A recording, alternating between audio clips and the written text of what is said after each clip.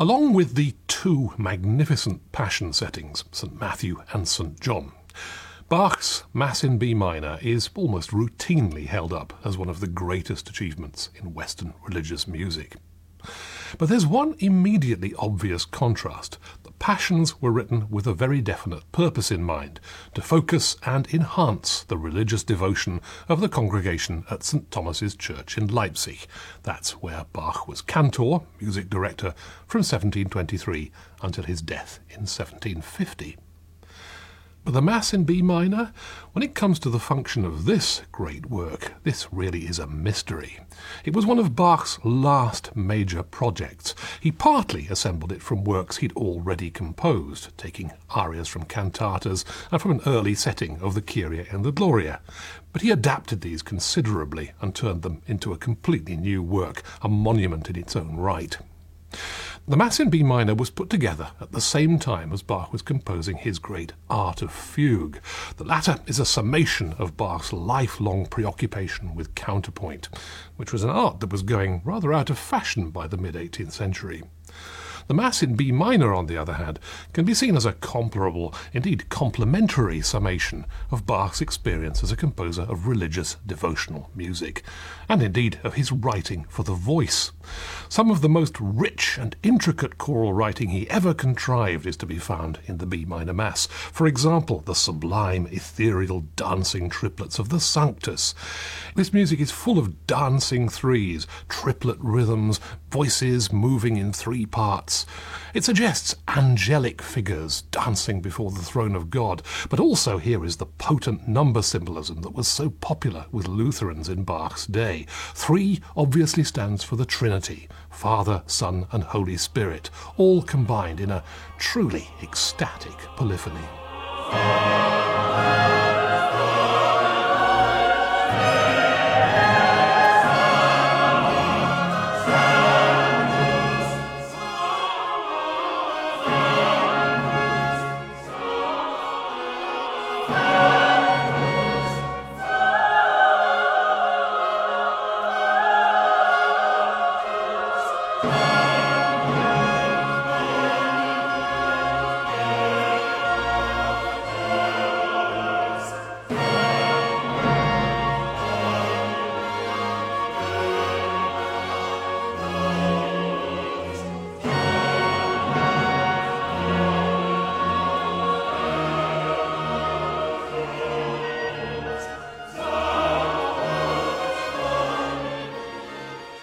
The Sanctus from the B minor Mass. It's said that when the very young Gustav Holst heard those descending bass figures, he had to hold onto his seat for fear he might just float away. Alongside choral marvels like that, we have breathtakingly beautiful solo writing, and there's quite a contrast even there. On the one hand, we have Bach's apparent delight in the sheer sound and athletic capabilities of the solo voice or voices. Take the Christe eleison, the second movement of the first section, the Kyrie. This is an expression of penitence, a direct address to God incarnate, Christ have mercy. But here we have 2 sopranos creating such joyous, mellifluous sounds.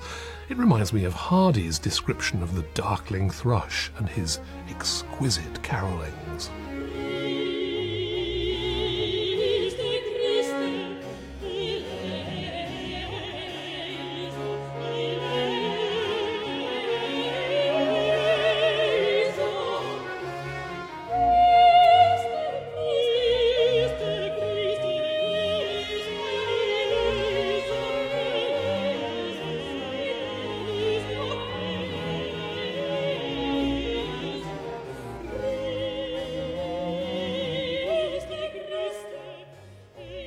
At the other extreme, literally, as near to the end of the B minor Mass as the Christe is near to the beginning, is the prayer to Christ as Lamb of God, Agnus Dei.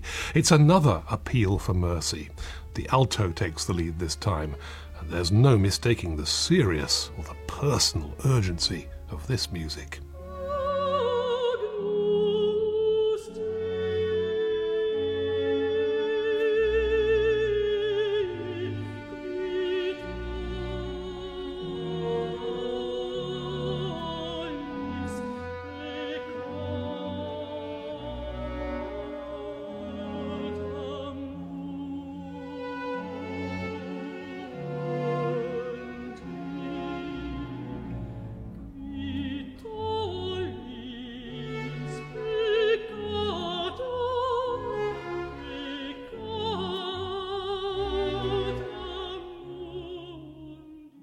times in the B minor Mass, you get the sense that Bach is keen to leave absolutely nothing out. Every single compositional skill he has is offered in praise of God. It's a musical offering, to take the title of another of his pieces, in a new sense.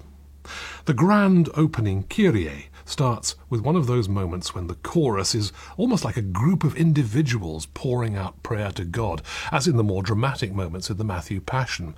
The rising soprano pendants at the end of each phrase add to the intensity.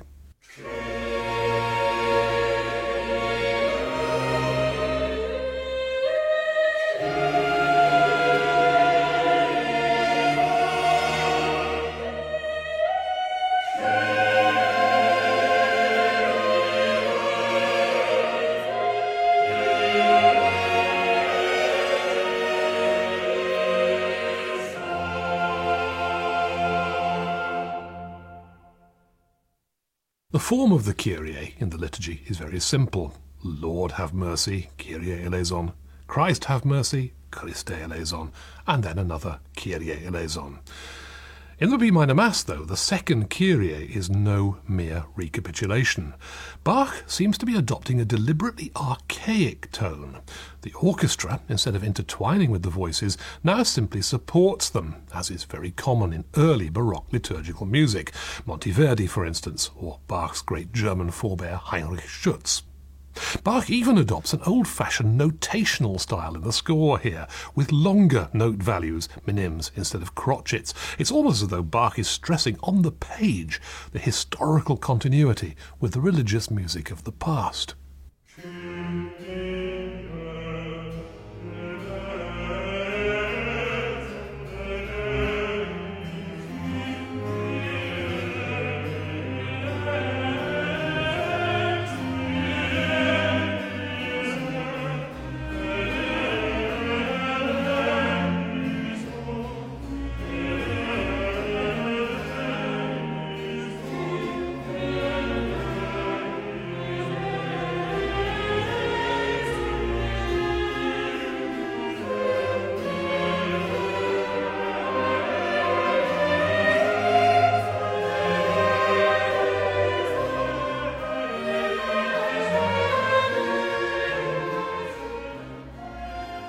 At the other extreme from that kind of contained archaism, we find Bach's love of musical imagery.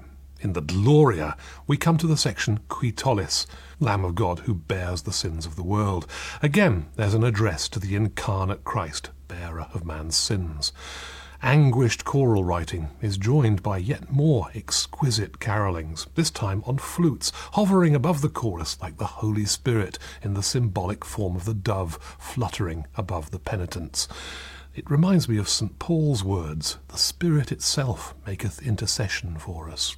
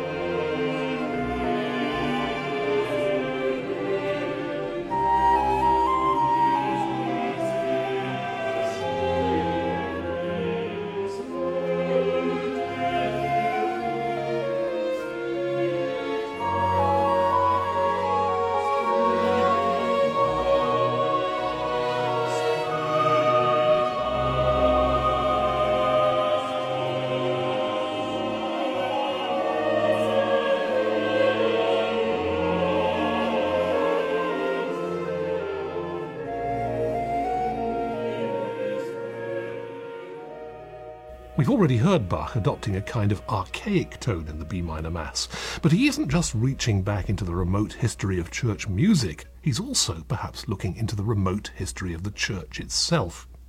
It's striking that as a Lutheran, a Protestant, Bach chose to set words of the Roman Catholic Mass. Lutheran composers sometimes used the text of the first two parts of the Mass, the Kyrie and the Gloria.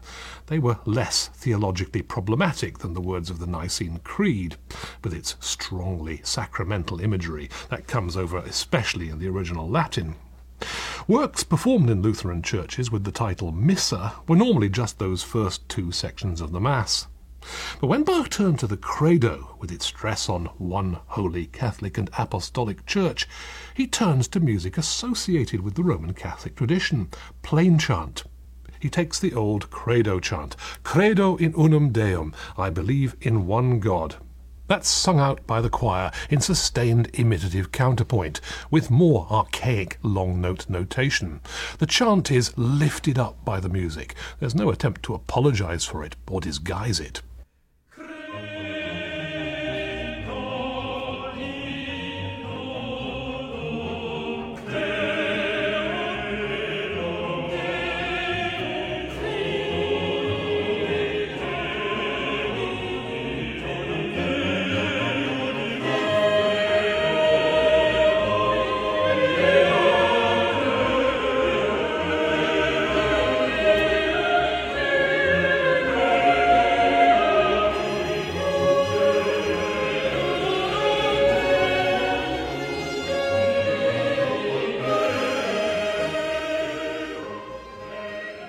The beginning of Bach's Credo is striking because in many traditional settings of the Mass, the priest intones the Credo in unum Deum phrase solo, then the chorus takes up the words of the Credo itself.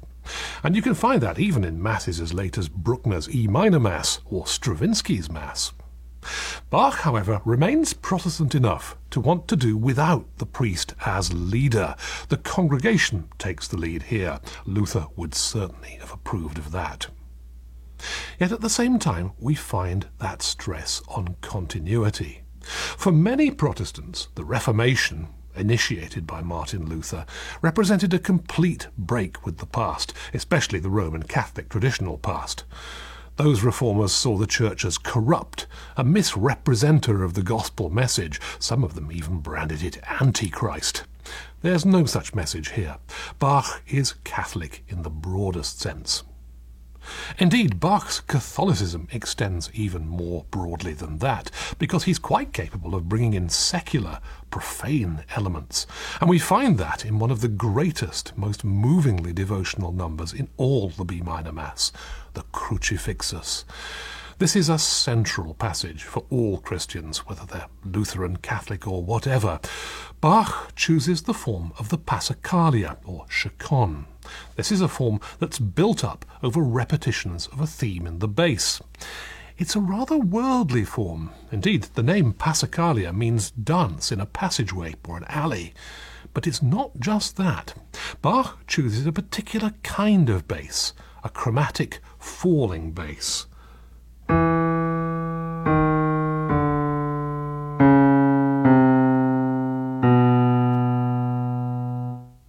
The ancestry of that bass line is fascinating. Many of the finest examples of vocal passacaglias built up on a chromatic falling bass are operatic or secular, expressing the kind of worldly sentiments Bach's church cantatas often urged his devout congregation to abjure. We find that bass theme, for instance, in the Lament of the Abandoned Nymph in Monteverdi's Lamento della Ninfa, or famously in the equally love-tormented abandoned figure of Queen Dido in Purcell's Dido and Aeneas.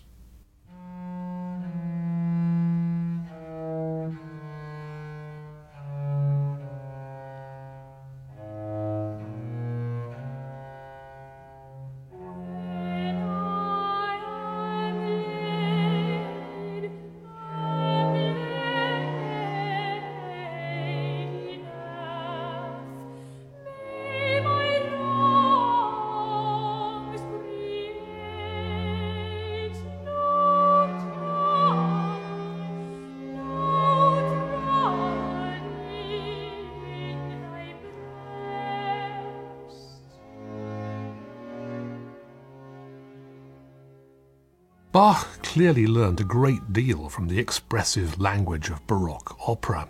He adopted it strikingly in his Passion settings, and now is he doing the same here in the B minor Mass? That secular-derived bass figure is combined with anguished, sighing, falling phrases from the chorus, full of the kind of heightened expression that's more typical of musical theatre. But here it is used in a devotional context, a crucial, literally crucial devotional context, the meditation on the sacrifice and suffering of Christ. How telling it all is.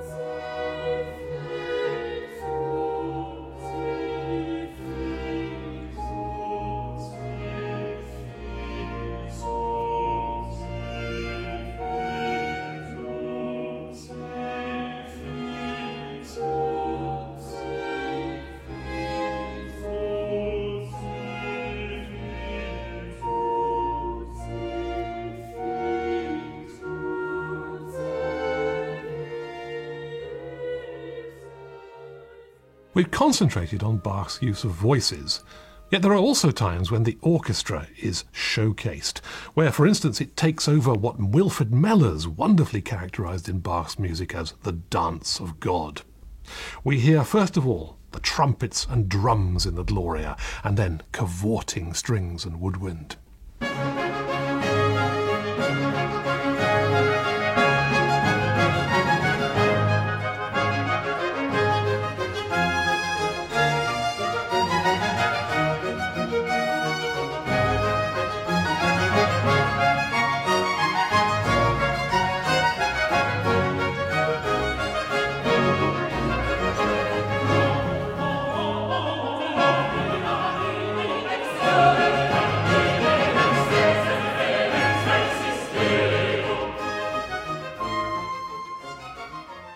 So it is, after all, possible to see Bach's B minor Mass as a summation of his experience as a composer, and especially as a Christian devotional composer. It's rather moving to consider this as a product of the imagination of the very old Bach, blind, or at least partially blind, near the end of his life, and possibly disillusioned with his experience as a church composer at St. Thomas's in Leipzig. He certainly had to contend with a lot of Philistinism from employers and members of the congregation, with demands that his music be less complicated. Bach famously got off to an inauspicious start when the town clerk of Leipzig, Dr. Abraham Platz, noted on Bach's appointment that since they couldn't obtain the services of Christoph Graupner, no less, we must settle for second best. Platz has earned a kind of immortality for that remark alone. So we find the old Bach, possibly increasingly aware of his own solitude, turning directly to God. It's not even clear whether he intended his last great works, the Art of Fugue or the Mass in B minor, to be performed. There's no record of them ever being so. Yet in this process, it seems Bach finds something within himself, and within his private musical devotion to a God who, as his choice of text in the B minor Mass shows, transcends the narrow limits of one Christian denomination. At the end of the Mass, Bach finds peace in the most visionary terms, as the music of the Gratias Agimus movement, We Give Thee Thanks, is transformed to fit the words Dona nobis pacem, grant us peace. Now the trumpets are not dancing, but joining in the song.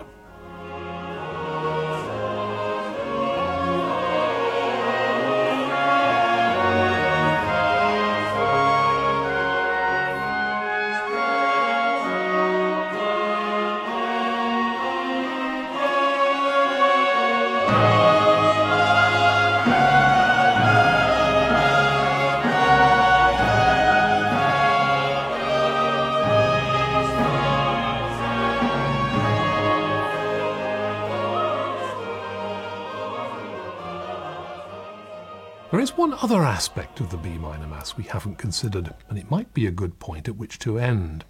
The Mass in B minor also represents something new. something very important and new. It is a self-standing, non-liturgical statement of faith. It's far too big for performance as part of a church mass. Indeed, it's even bigger than Beethoven's Missa Solemnis. The threefold Kyrie alone lasts 20 minutes for just 3 vocal phrases. If it's performed at all, it could only be, as it became in the 19th century, as a concert work. So, religious statement, an expression of spirituality, moves out of the church into the secular arena, just as the world, this is the age of enlightenment, don't forget, was beginning to question the centrality of the church, whether represented by sacraments or teachings from the pulpit. And today, in an age where we are supposedly witnessing the triumph of secularism, at least in modern Europe, Bach's music in the B minor Mass still speaks to people who struggle with the texts and dogmas of traditional Christian faith. Was that ever Bach's intention? Whether it was or not, I can't help feeling that he would have been delighted.